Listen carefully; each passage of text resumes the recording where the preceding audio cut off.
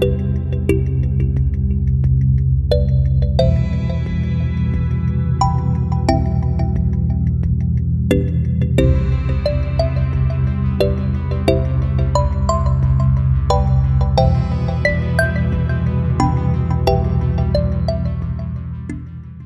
to It's Sedimentary, my dear, a conversational podcast about all things geology. I'm your host, Ellen. And I'm Jane. What are we talking about today? So today we're going to be decking the halls with a festive fan favorite stocking stuffer, which I may or may not have given to my lovely sibling at some point in her life.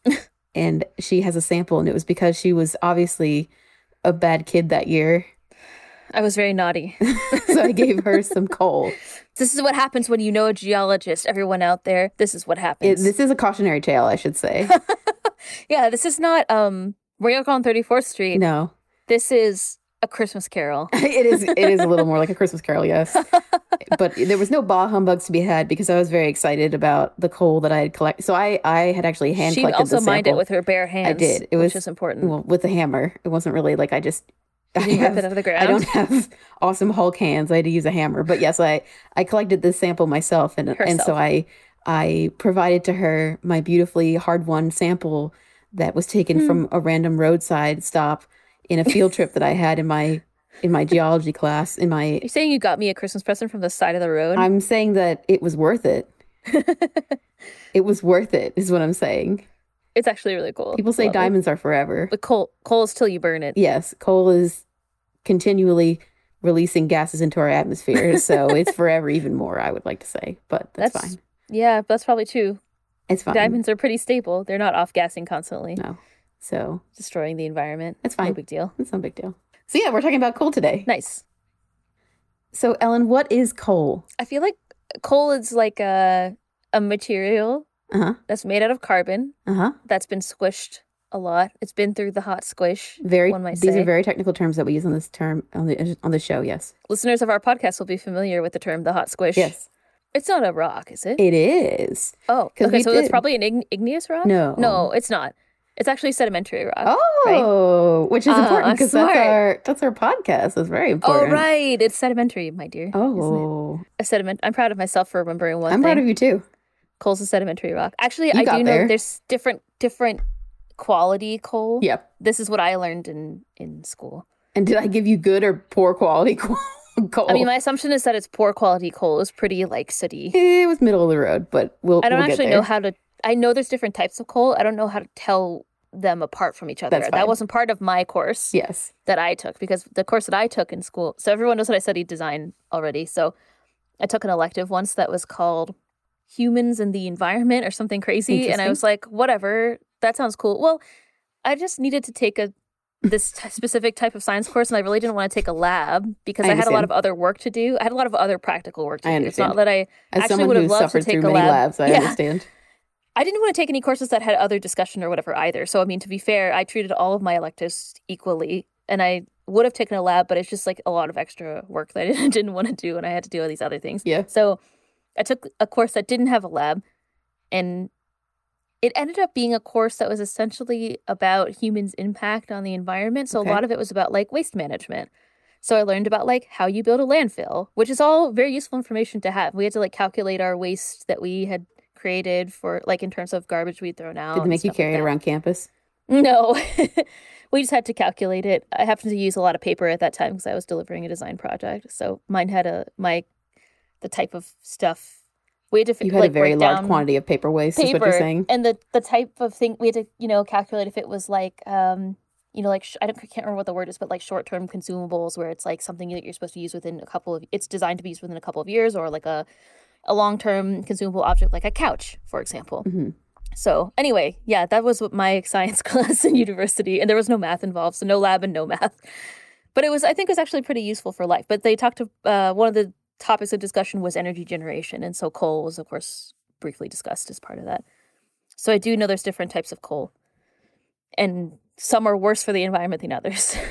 I know one other thing about coal. What's the other fact before I get into it? I think that mining coal can be pretty hazardous to human health, too. Oh, yeah, absolutely. So, of course, there's like things like black lung and whatever, but because it's a precious resource, people have been trying to get at it for many, many years before mining safety was a thing. So I mean, even after mining safety was a thing, that's there's true. still. But I think it used to be even worse. Oh yeah, right? oh yeah, oh yeah. It's very. We weren't really going to get into the impacts of human health, but it is. We're probably going to have. I was planning on eventually doing probably a mining episode because the way that you mine coal, there's multiple different ways that it's mined. Some are worse than others, but I was just gonna, save that for another day. Maybe when we talk about like individual mining practices for specific resources. Anyway, so those are all my facts that I know about coal. Woohoo! Okay, Yay. well, that's something. So she's right. Yes. Coal is a rock. It's a sedimentary rock, and its main constituent is carbon. And it does have it's included with other elements as well. So there's like oxygen and nitrogen and sulfur, some other little bits and pieces spattered in there. The way that coal comes into being is that it's formed. It takes thousands and thousands of years. What happens is you have areas like marshes or swamps or bogs, and you have a lot of plants in those areas. So you'll have millions of plants that are just dying and accumulating in these, swampy areas. And under certain conditions, these plants will lithify, that's the technical term for transforming into stone. Oh. So they'll lithify, and this is usually through a combination of like biochemical and physical processes, but mainly the hot squish, as Ellen described. That's the main way that things lithify. So they become compressed together, I Yes. guess, for people who maybe didn't listen to whatever episode of the They podcast get that was. squished and are subjected to some form of heat. Now, coal is interesting because it doesn't require nearly as much heat as most other rocks do to combine, probably because it's made of, organic material. It's not made from a hard silicaceous substance. It's not made from something that's equivalent to glass. It's made from a squishy plant stalk, so it doesn't take nearly as much heat. But yeah, for coal to form, the plants need to accumulate, and they have to accumulate either underwater or they have to be buried very quickly. And because they can't have access to air. Otherwise, when they have access to, available atmosphere, the oxygen combines with the carbon that's in the plants, and it actually will escape as CO2 during the decomposition process. So basically, it'll just decompose the plants without trapping the carbon if you don't have it covered with something. So that's the basic formation of coal. And coal, as Ellen mentioned, it has several different grades or ranks. Some people call it ranks, but it's, some are higher than others. But before coal becomes coal, there's kind of an in-between step where it goes from dead plant to something solid. So this in-between stage is what we call peat. Okay. Yes. Yeah, you knew. So peat, it's not actually considered coal. It's like, the precursor to coal. Peat is a solid, but it's very, very soft, and it's made up of organic materials. So it's not a rock. They don't classify peat as a rock. I think some people may call it a rock. I mean, I would just call it a solid. I would call it an organic solid is probably how I would describe it. Yeah. But I've never actually seen peat it's myself. More like, so it's made of the decayed plant matter, and sometimes there'll be like mineral deposits in there, so like rocks and stuff. But it's solid enough that you can cut it into chunks. So a lot of people cut it into kind of brick-like shapes, and it really looks like a primitive brick where you have like a kind of a blackish brown substrate with like little bits of hay and stuff sticking out of it. You know what I mean? Yeah, in my mind, peat looks kind of grassy. It does. I mean, it's like it looks like what the medieval version of bricks. It doesn't look like concrete. It does look like bricks. Yeah, I mean, well, that's how people cut it. Yeah, people cut it that way. But yeah, it holds its shape. It's solid enough for that, but you can crumble it apart in your hands. You know what I mean? It's not so compacted that you can't easily rip it apart if you want to. So these dead plants, they fall into, a swamp or a marsh or a bog. I feel like I've only ever heard the term peat bog. Yeah, they become compacted over time as more plants. Usually what happens is, you have the first layer of plants, and then more plants go on top of it, and more plants go on top of it. And so it keeps like compressing your plants down further and further. And then a lot of times it gets buried. And so that's how you get the compacted, like the fully compacted peat. And this compaction, what it's doing is it actually is squeezing out water from the plant. And that's what helps it solidify into a more like a solid mass rather than, just a wet, smelly blob. When the peat is placed under heat and more pressure, that's when it becomes coal. Okay. So it doesn't become coal until heat is included in this compaction process. How do you actually get heat? Usually it's geothermal. Oh, so it just So gets lower and lower yeah, underground, and it's closer and closer to yes, the it's Earth's core. geothermal, and then also can be from mountain building events or other things like that. But Like generally, friction. yeah, but generally it's geothermal. The deeper down it Mm. goes, the warmer it gets. It doesn't Mm-hmm. require a whole heck of a lot of heat to create coal, unlike a lot of other Mm. types of rocks and minerals that we've talked about before. Hmm. But yeah, peat bogs are a thing and they smell and they're gross. And 0 out of 10, do not jump in one.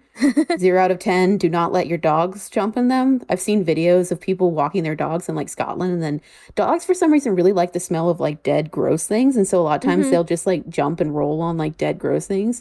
So I've Mm-hmm. seen so many people let their dogs off leash and then they like jump straight into a peat bog. And I'm like, oh no, this Labrador. Oh, it's a swamp monster. No. The thing is with peat bogs is they're kind of just a hole with water in them. It's very Mm-hmm. swampy and they can be, varying sizes. But if someone or something falls in there and drowns, Mm. the body will sink to the bottom of the bog. Mm. And because of that, it actually goes through the same process that peat does or, plant matter does.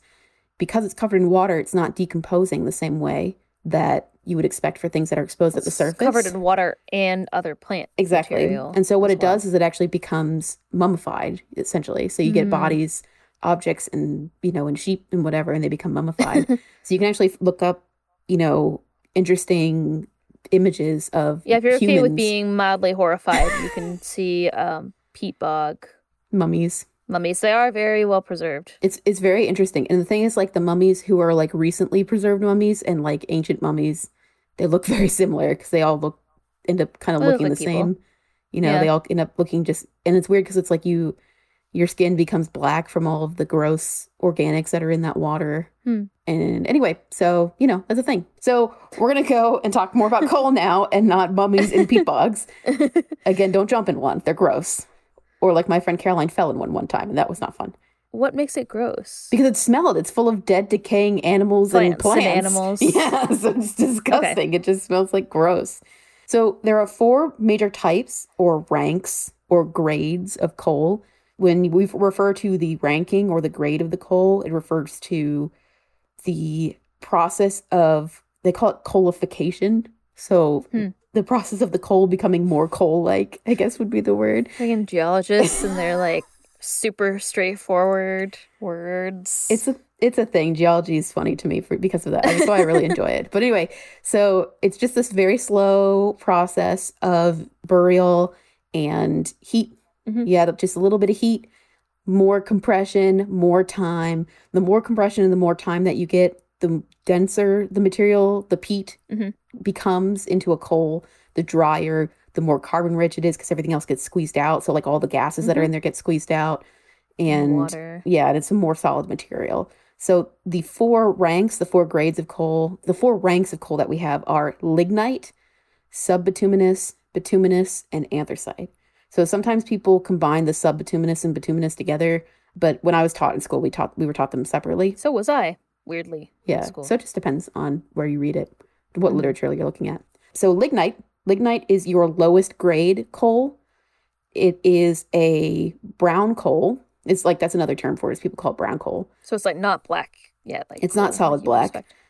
Peat, it's kind of like an in-between between the peat. Obviously, it's an in-between between the peat and the coal, like, the beautiful shiny anthracite coal, which we'll Mhm. get to. But Yeah, peat still looks pretty. It's like dark brown, yeah, pretty dark brown. it just looks like weird dirt. Anyway, so lignite, it's lowest grade, as I said. It has the lowest concentration of carbon comparatively to the other coals. So it only has 25 to 30% carbon. So a quarter of its constituent is carbon. The rest of it is other elements and gases and water and stuff like that. And it forms under low heat and it has a low sulfur content. And it's in a pretty limited supply. It's only found in really specific places throughout the world. Mhm. The next grade that we have is subbituminous. Subbituminous coal is usually kind of a black color. It's very dull looking. It's not shiny. And it has a higher heating value than lignite. So it burns for longer than lignite, but it's still not a great coal. It's not like the best coal in the world. The higher up you go in quality, the more cleaner they burn also. Yes. Because they have less inclusions of, gases and stuff like that that react when burned, when combusted. That's what really is causing the problems. Mm. And subbituminous coal is actually the sample I gave you was a sample of subbituminous. It was kind of somewhere between subbituminous and bituminous. You could kind of argue for either. It doesn't have that much brown in it, Yeah, but it's mostly black. she also gave me more than one sample. Like there's more than one piece, and the one Well, piece one was for your husband. So You just stole your husband's rock. That's rude. my I guess coal, what my I husband's guess coal. what's hers is mine, and what's mine is hers.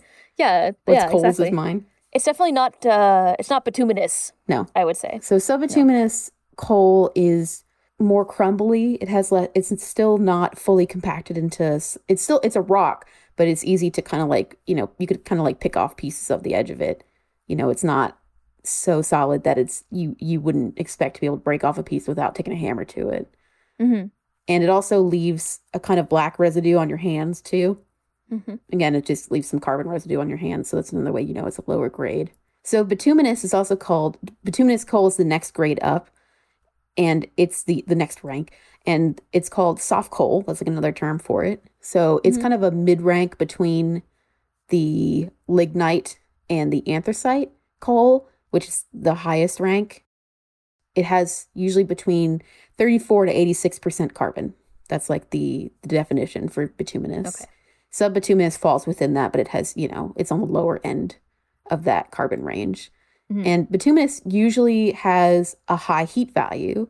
So that means that it can produce a lot of energy, which is good. Mhm. But it also has a high sulfur content. It still has a pretty large content of extra constituents that we don't need, that when they're burned create a variety of gases that we don't need in our atmosphere. So that's why bituminous can be not so great. And it's actually the most common coal that we use for electricity generation in the US. So it's the most abundant that we have in the US too, which makes sense why it's the most common. Bituminous coal looks shiny and it looks smooth when you first see it. But if you look closer, you'll actually see it still has layers to it. It doesn't look like one solid rock, if that makes sense. I mean, it's a solid rock, but it looks like a cake. It has layers within it. Mm-hmm. So last coal that we're going to talk about, which is the peak of the peak coal. It's the best coal. It's anthracite. The creme de la creme of coal. The creme de la creme. The highest ranking coal is anthracite. So it's a hard coal. And it's the highest grade coal that you'll find.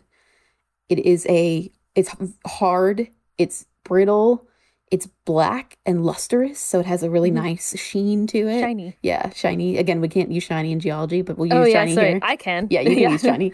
And it contains a high percentage of fixed carbon compared to the other ranks of coal that we were looking at. It has the highest amount of carbon. So it's 86 to 97% carbon, like percentage-wise. So it's almost completely carbon. Yeah. Or whatever. And then it has a pretty low percentage of volatiles, and actually has a low sulfur content, which is good because when you have more sulfur, you have more bad going into the atmosphere, and that's not what you want. So the only problem is anthracite is in very limited supply, especially in the US, and it only accounts for about like less than 1% of coal in the US for production and electricity purposes. So it's very limited. It must also be difficult to get because it's deep. Must be deep. Well, I don't know. I guess it depends on what happened, but it would have to have been subjected to more pressure and temperature to become that way. Yeah, it's just less abundant. There's just less of it. It's harder to get to. But all of these resources for coal are non-renewable. It's something that's a term that we talk about when we talk about energy consumption. It's a non-renewable resource. So eventually we're going to have to go for what we can find, because once you burn coal, it ain't coming back. So you're saying, well, I'll be burning peat eventually? Maybe. But I mean, on that note, I did want to talk about global resources so coal is not just like, I'm talking about the US because we're in the US and well, I'm in it. You're in Canada. You, the knowledgeable host. The one who I was trained in the US, so I know much more about US stuff. So it's easier to talk about it. But, coal is produced and used globally. It's not just a US energy source. And I tried to find some numbers here. And the International Energy Agency, the IEA, said that as of 2018, coal accounted for 38.5% of global power. So almost... That's less than I expected. Yeah, but it's almost 40% of the entire global power, including oil and gas and, Nuclear nuclear and power, anything wind, renewable. solar. Hmm. That's a lot. And the thing is, China alone accounts for about half of the global coal consumption of Hmm. anybody, which is Is there like a insane. lot of coal in China? There's a lot of coal. They Okay. have huge deposits, but also that's just what they're mining, so it's Yes. convenient for them. So we have Hmm. China with 2,693 megatons of It's a lot coal. of coal. So 1 megaton is equal to a million kilograms. Okay. Does A that make sense? megaton with an E. Yeah. Yes, it's Tonne. Yes. Yes, Yeah. 1 megaton is equal to a million kilograms. So All that's of a our listeners who aren't in the US are like, duh. yeah. Yeah. So that's like a crazy quantity. That's a huge Yeah. amount. And A then significant amount. the second, who's not even close, but second place is India with 769 megatons, which is, Hmm. not even comparable really to China. China is just has so much more coal going on. Hmm. The United States is 640, so we're third place. We're number three. Yeah. And then Indonesia is 616 megatons. And then Australia is fifth with 503 megatons. Hmm. Western Europe currently is trying to phase out their coal usage, Hmm. and mainly they're trying to do it through regulation. Mm. The thing is, Western Europe is fortunate because they have a lot of other sources of energy that they can use. Wind. Wind, well, they also, a lot of them have nuclear power. Yes. Italy and several other places have geothermal power. So, That's true. it's relatively convenient for them. But wind is and solar. Spain has one of the largest solar farms in the world. Hmm. So, anyway, they're working towards that. But Eastern I Europe, think all those like coastal Western Europe and like, like Germany, I think has a significant amount of wind power, like in the northern, like in the sea north of Germany and stuff like that. so that's the thing. Interestingly enough, Eastern Europe is not one of these countries that's trying to You go mean places, coalless. not countries, but Yes. One of collection excuse of me. countries, Yes, it's a group of regions. countries. Yes. Eastern Europe is not, Eastern Europe has a huge coal reserve, and specifically they have a giant lignite coal reserve, which is interesting because it's one of the least clean coals, I guess you could say, for sources of Yeah. energy. I was gonna ask you because the list that you're going through basically listed like essentially the largest countries in the world as the, geographically speaking. So like China, like the US, Australia, they're very large. So I was gonna ask you about Russia. Russia's fourth, like- Russia's sixth on the list. Oh, okay. It just depends on what reserves they have and if they're under ice, really. Hmm. I mean, like I see. it really depends on where the reserve's located. Are they convenient to mine?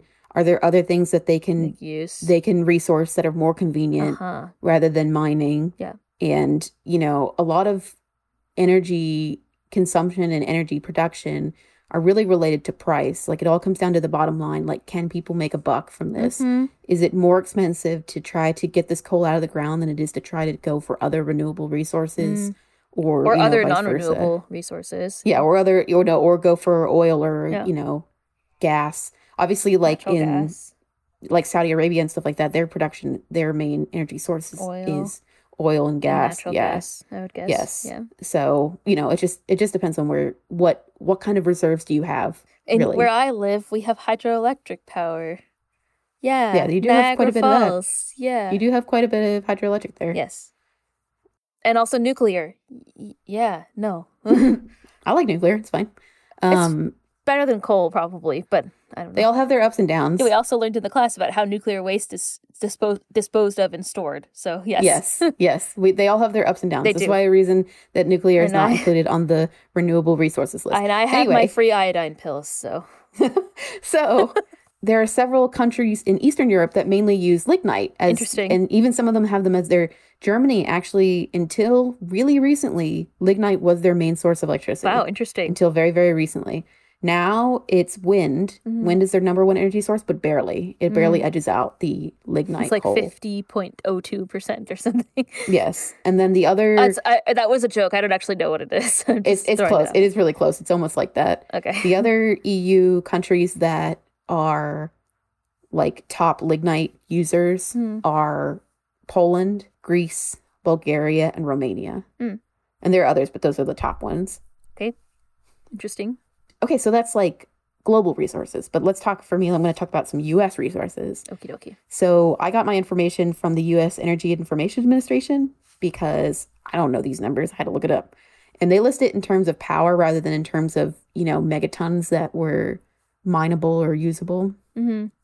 They list it in terms of, how much energy was actually used. Okay. And generally people measure energy in the US by electricity. That's a lot of times. It's like how much electricity, kilowatt hour, how much work was done, Yeah, exactly. So, but they list it in British thermal units, BTUs. Okay. So it's in quadrillion BTUs. Wow. Okay. Quadrillion BTUs. What's like? Of Do energy. you know? I'm gonna ask you a question you probably don't know, but what's like an average home consumption in BTUs? I actually used to know for class, but I can't remember. You can Google it. According to energy.gov, the average American consumes 149 million BTUs in residential and transportation related energy. So the energy for consumption of coal by the entirety of the US is listed in quadrillion BTUs. Okay, so we were talking about million BTUs. 1 quadrillion. A million million? It's a billion million. A billion million. Yes. 1 quadrillion is a billion million BTUs. Okay? Okay. That's a lot. Yeah. It's a lot. Uh-huh. So coal in 2008, we consumed about 22.4 quadrillion BTUs of energy worth of coal from That's a coal lot. specifically. So that was about 23% of the total energy consumption in the United States at the time. Yes. And then renewables at the time in 2008 were 7-ish percent. So like 7.1. Wow, really? Yes, 7.2-ish BTUs.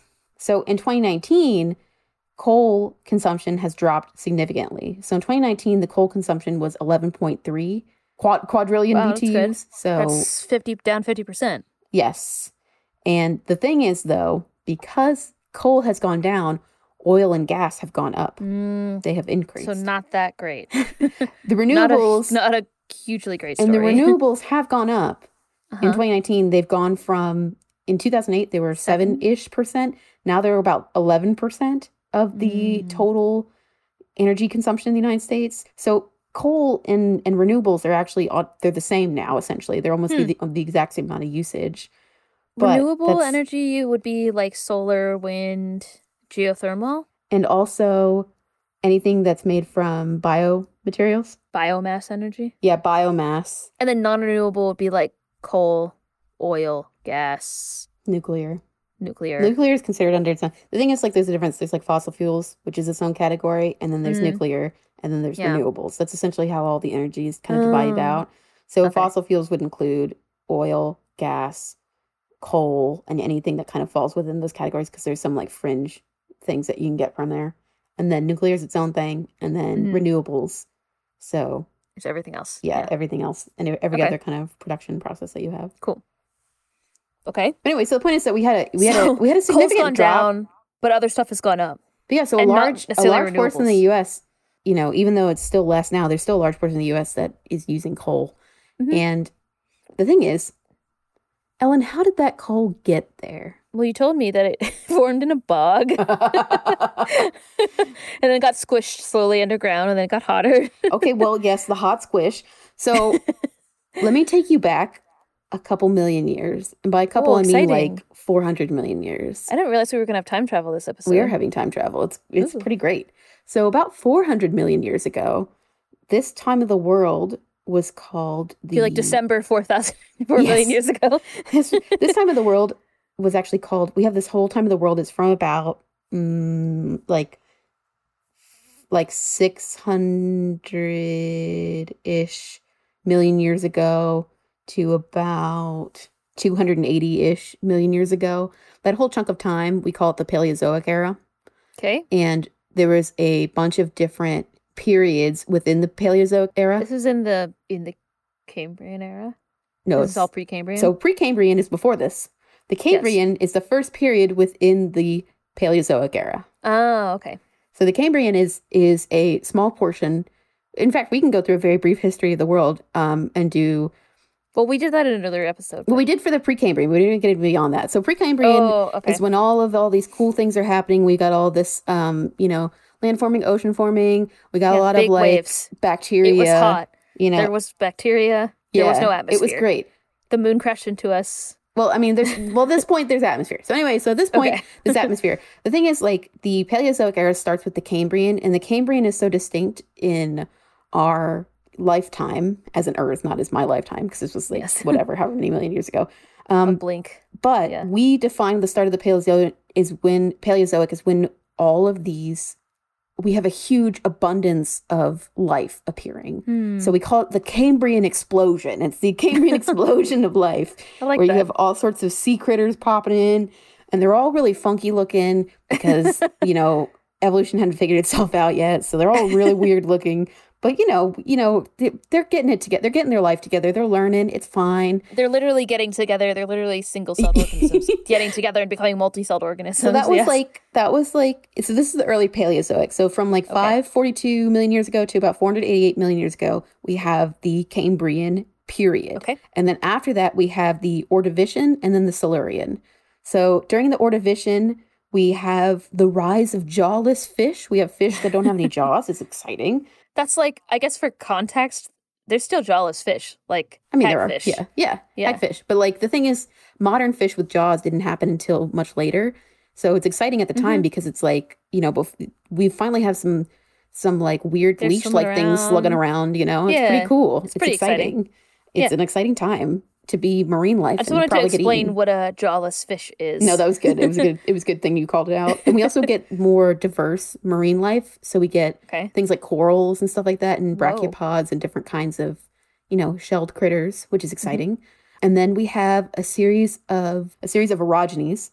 So meaning different mountain building events. Okay. Yeah, we had a series of orogenies that occurred throughout the early Paleozoic to the mid Paleozoic to the late Paleozoic even.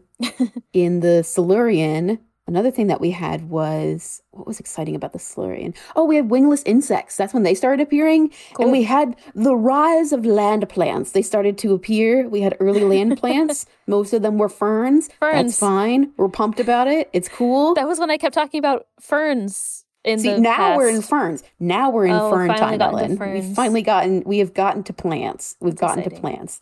So land the Devonian, plants specifically. Yes.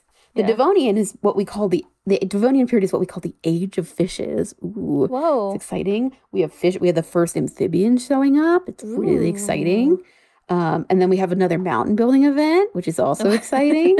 It's exciting for me because I like rocks. And then we have this mountain building event. So this mountain building event is kind of the beginning of where we start our late Paleozoic era, and that's what we are here to talk about today, because that's when we had most of our coal forming in the U.S. In the Devonian?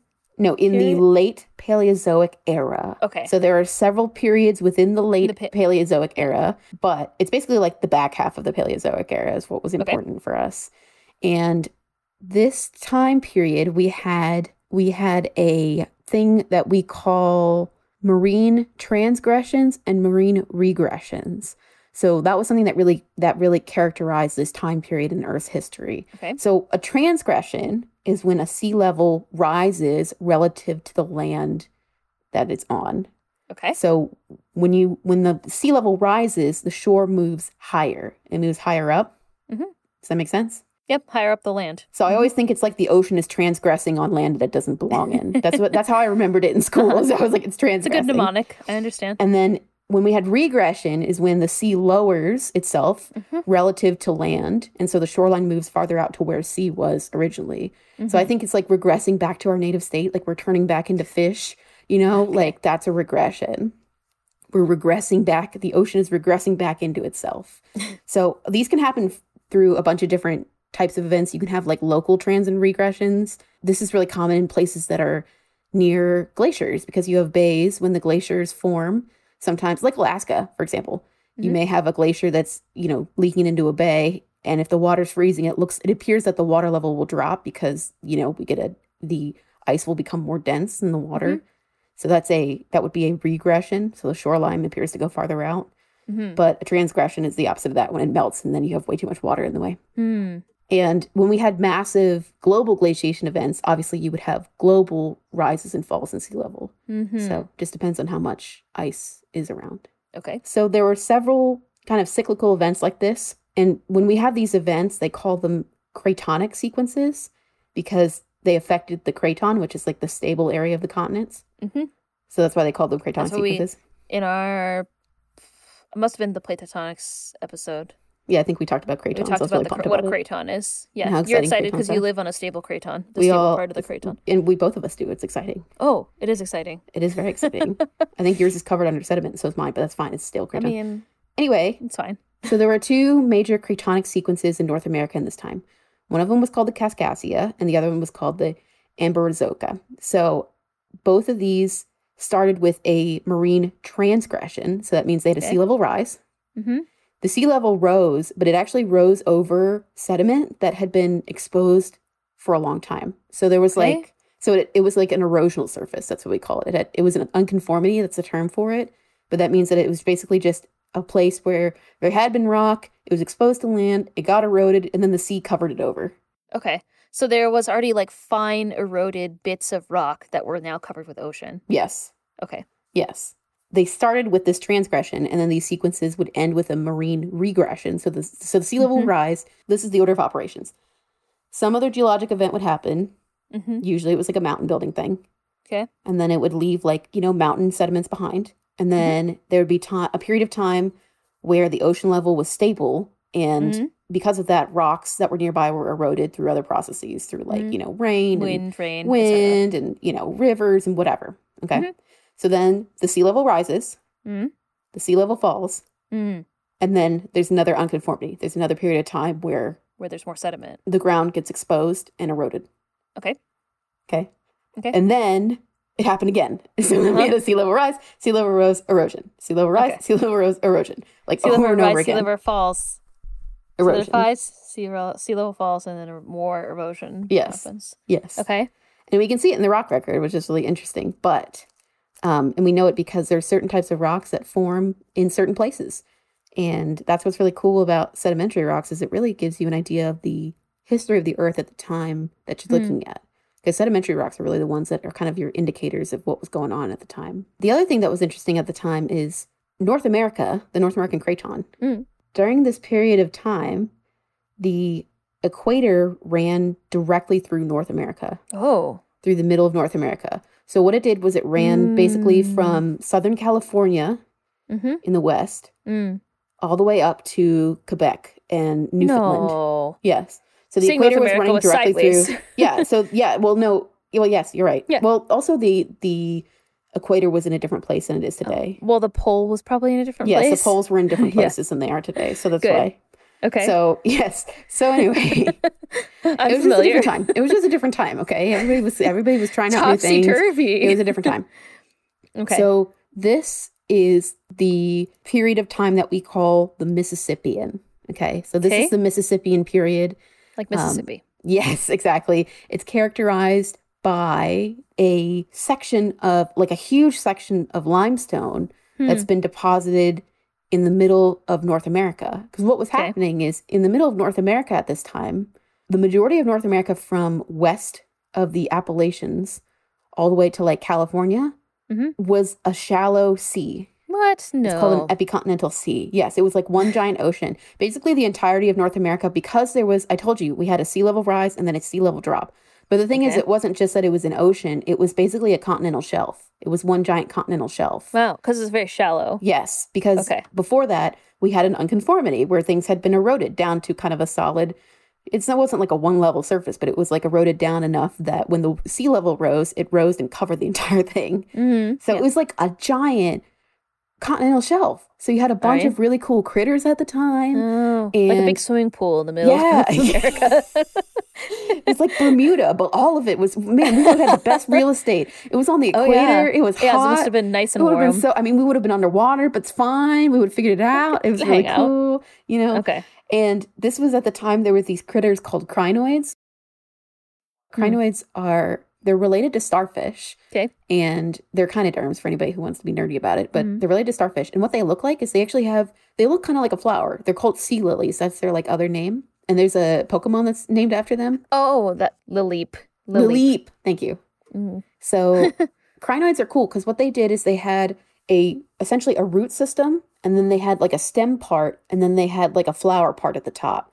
So Mm. the flower part at the top is where their mouth was, and the stem part is what, kept them where they were, and then the bottom part was the root that like held them in place. Hmm. And they actually were filter feeders, which are same with starfish are also filter feeders. But what they would do is they'd be implanted in these shallow seas, and they would just wave back and forth with the tides and collect whatever would roam by towards their mouths. The thing is, the only part of their bodies that had any calcium carbonate in it was their stems. The rest of their body was made out of soft goo. Yes. So because of that, a lot of times all we can find fossilized is just their stems. So we see little bits of their stems that you can find. And I actually have a sample of one Oh. where it's just like a coiled solid stem.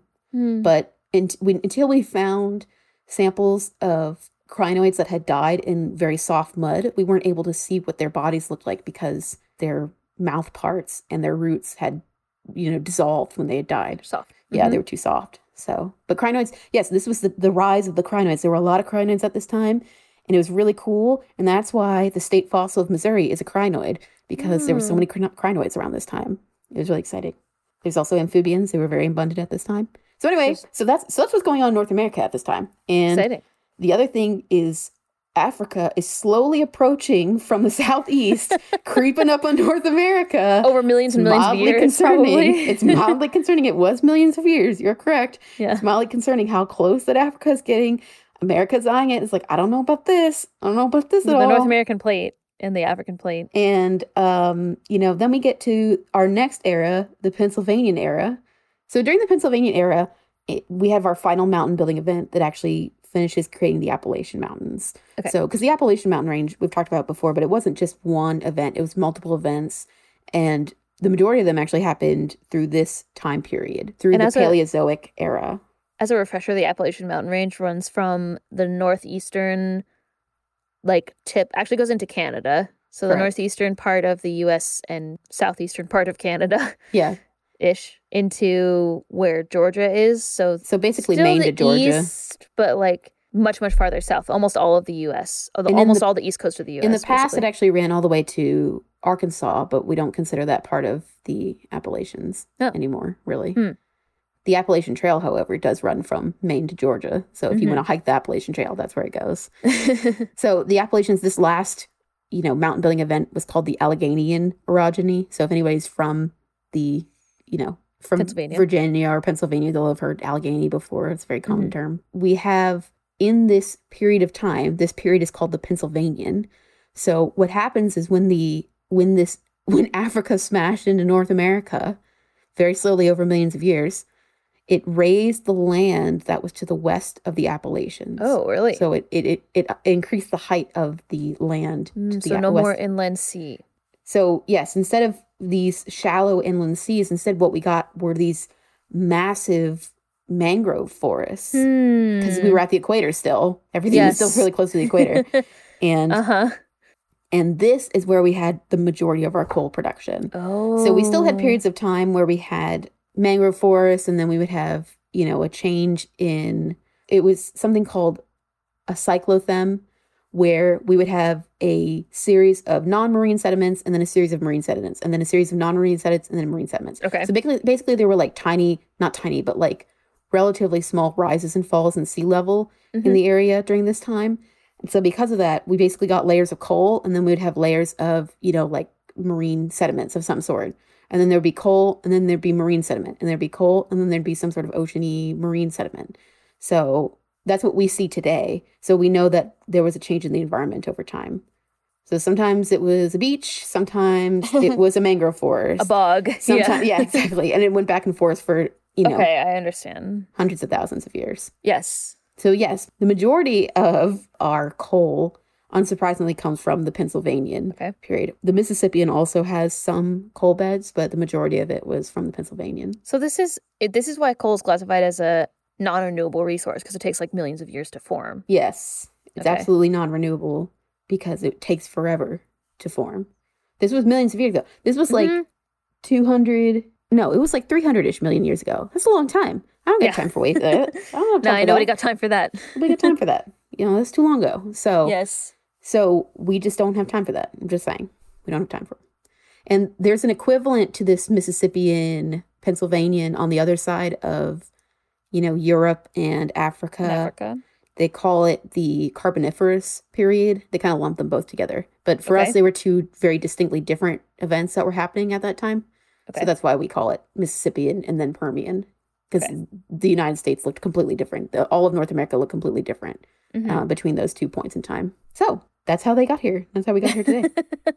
That's how we got to coal millions of years ago. Most of our anthracite resources, so our most Yeah. highly graded coal, is unsurprisingly closer to where the mountain building event was.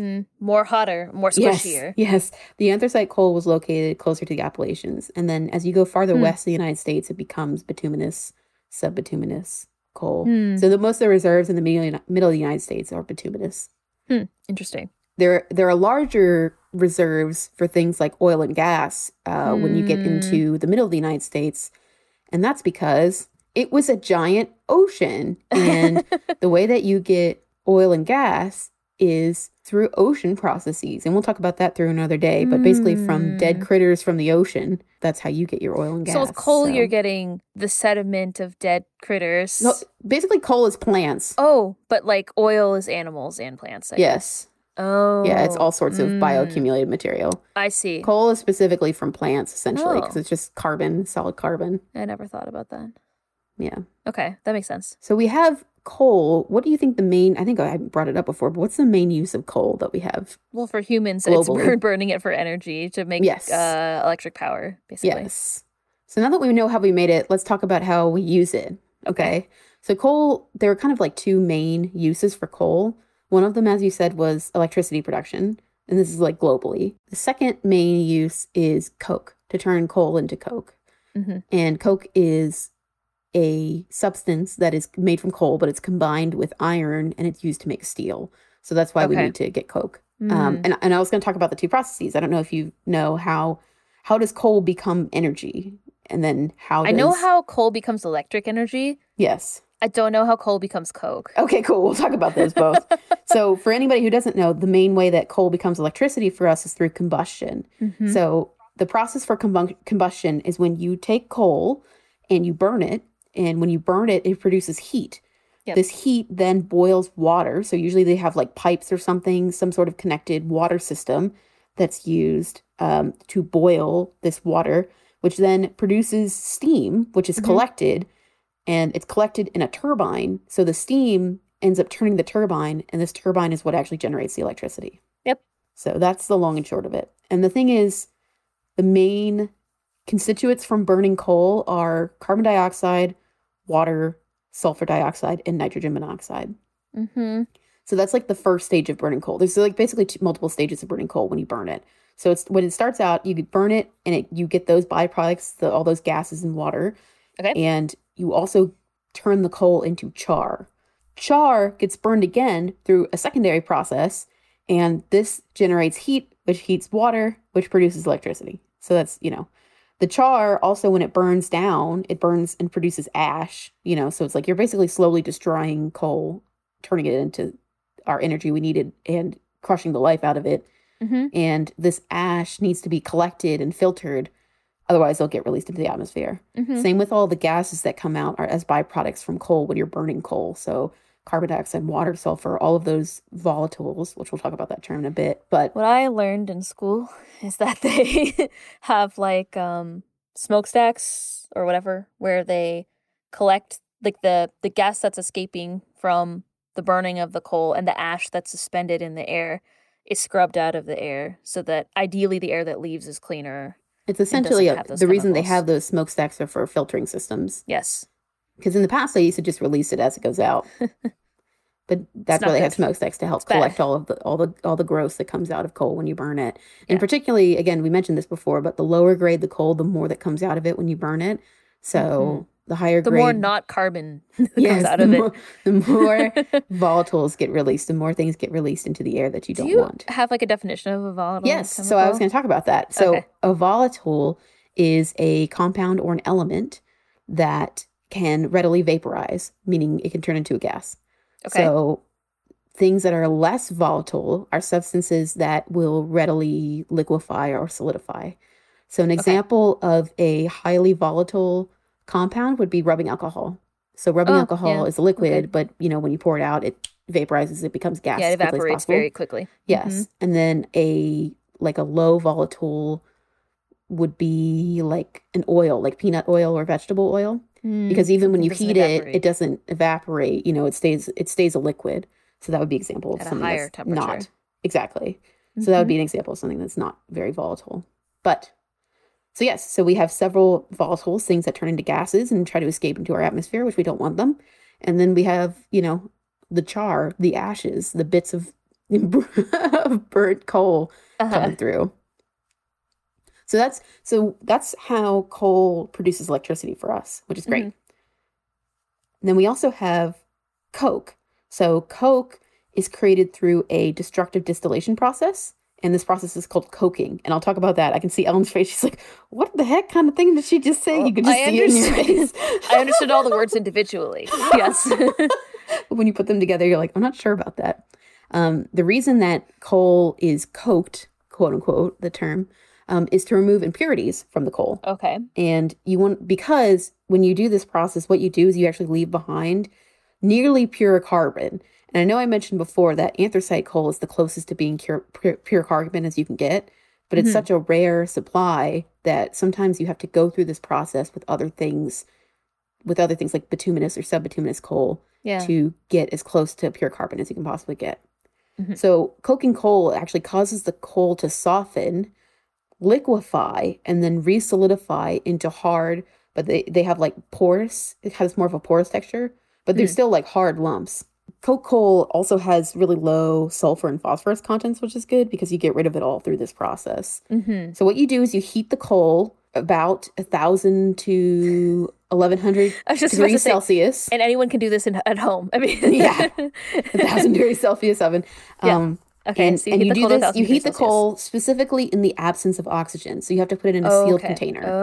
So this process of heating it in a sealed container is called pyrolysis. So what it does is when you heat it in a sealed container, it actually it forces off all the volatile compounds. It forces out anything that wants to be a gas.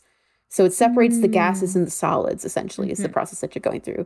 So you're separating things like oxygen and sulfur and keeping it separate from the carbon, because that's what you want. You want the carbon. So what this does is this process actually results in a hard, porous material that we call coke. And what they do is, the way they produce it is they make something called a coke battery, which is many different coke ovens stacked in a row. Okay. I just thought it was funny that it was called a battery. It just amused me. Okay. Anyway, so it's a battery. So it's a series of coke ovens that are in a row. You load coal into them, and then you cook them. And you cook the coal, and it takes like 12 to 36 hours in these coke ovens to compress the coal down into the coke that you want it to be. And this process also creates two byproducts. It creates coke tar and coke gas. So the coke gas, obviously you can guess, are the volatiles that are coming out of the coke in the process. Coke tar is a liquid that's pushed out of the vessel. Same with the gas. They release the gas out, so they can keep compressing it through heat for a while. Yeah.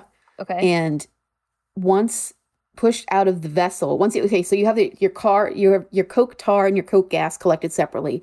Yeah. The hot coke, the just solid remaining carbon is then pushed out of these ovens, and they either, and it's liquid at the time? No, it's a solid. It's a solid by this point. They've already squeezed out, through heat, they've already squeezed out all the other stuff that they don't want. There's coke, gas, and coke tar. Yes. They're three separate. And then there's coke. Yes. Okay. Yeah. Coke is what we want. Coke tar and coke gas are byproducts. Don't want. Okay. Correct. Well, they're usable byproducts. They're just not what we're looking for when we're trying to make coke. Yes. So the solid coke is taken out of the ovens, usually through some sort of like conveyor belt system. And they either blast it with water, or they let it cool. Yeah. Or they let it cool in air before they store it, obviously, because they want it to cool down. Yeah. And then they'll either that, or sometimes if it's still hot, sometimes if they have it on site, they'll just take it directly to a blast furnace, and it gets used to heat up iron for iron making. Yeah, so how is coke actually used it's used to heat the iron? To get it really, really, really hot. So I think iron, it gets hotter than regular coal does to get iron, because iron needs to be at a really hot temperature to melt. That's why I think you need coke, but I could be wrong about that. Coke is used as the fuel and a reducing agent in melting iron ore. It is produced when coke is consumed. It generates intense heat but little smoke, making it ideal for smelting iron and steel. Yeah, there's no technology at scale to make steel without coal, just because it's so it's You need it smokeless. to burn very hot. Yeah, too. you just need it to burn super, super hot, and it doesn't create Okay. it doesn't generate a So lot of it's just smoke. used as a fuel to melt, like It's a to more refined process the fuel. ore. Okay. It's a more refined fuel that's used to process iron Mm-hmm.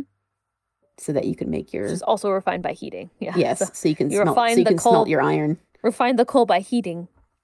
And Smelt your then once you iron. have that, you can then burn that refined coal and then smelt the iron ore to get iron. Yes, and it just makes the steel process easier Or and faster, to which is get why that they for do it. steel. Yes. Yes, the steel process is much easier and faster when you have something that burns at such a high heat and doesn't release a lot of smoke. That's why they do it. Okay. So the two byproducts that I talked about were coke gas and coke tar. Coke tar I wanted to talk about because it's used for a number of things. Really? The two things that I wanted to talk about were, one, it's used to surface roads. And I know you've seen this before. It's a tar. So you've seen it. And you've seen it also. People used to use it to tar roofs as well. And some places still do, I think. Okay.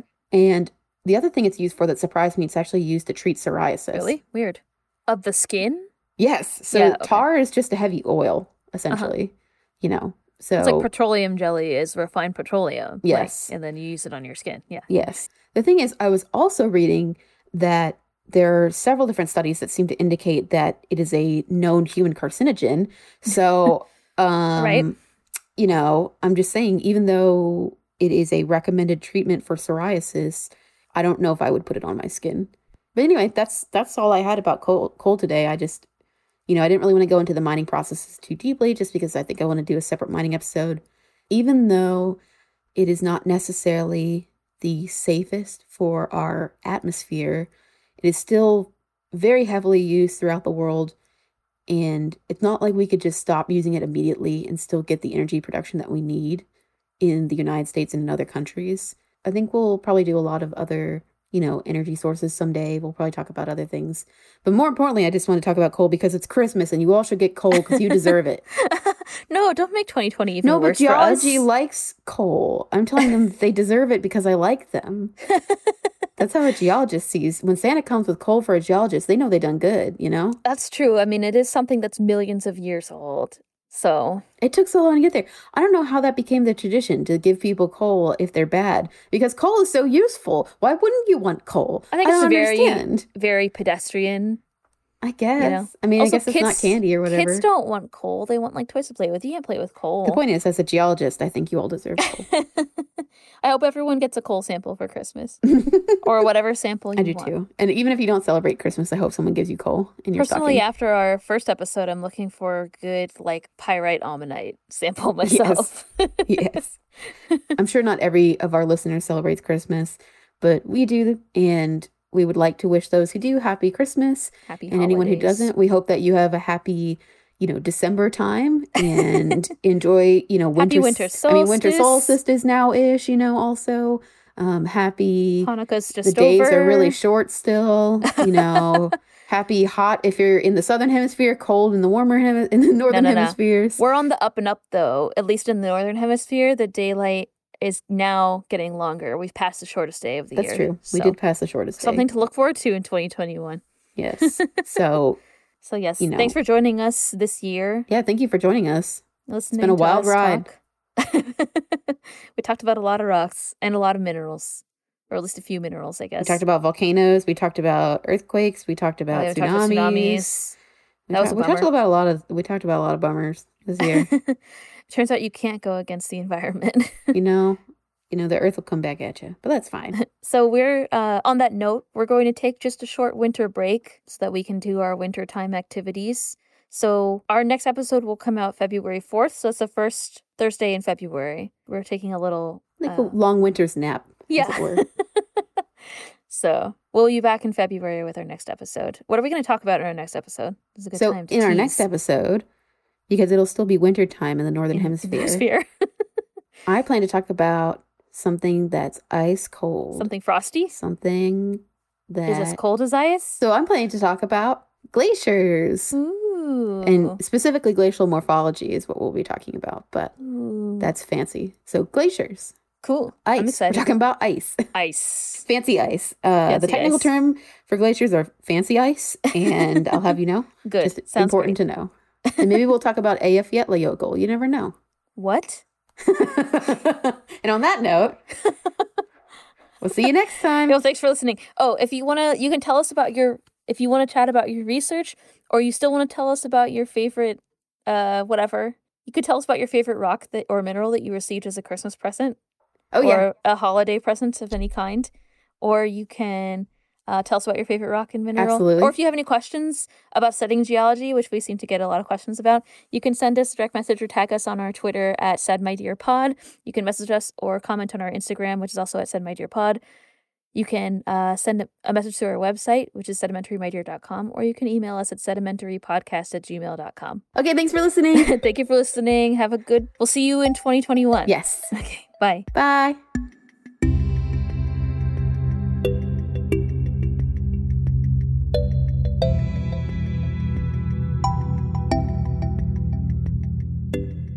Our sources for this episode are How is Steel Produced by the World Coal Association, Annual Energy Review by the U.S. Energy Information Administration, and How Much Do You Consume by the U.S. Department of Energy. Music for It's Sedimentary My Dear is provided by Solar Slays. You can find his music at youtube.com/user/cecful, SEASEAFUL.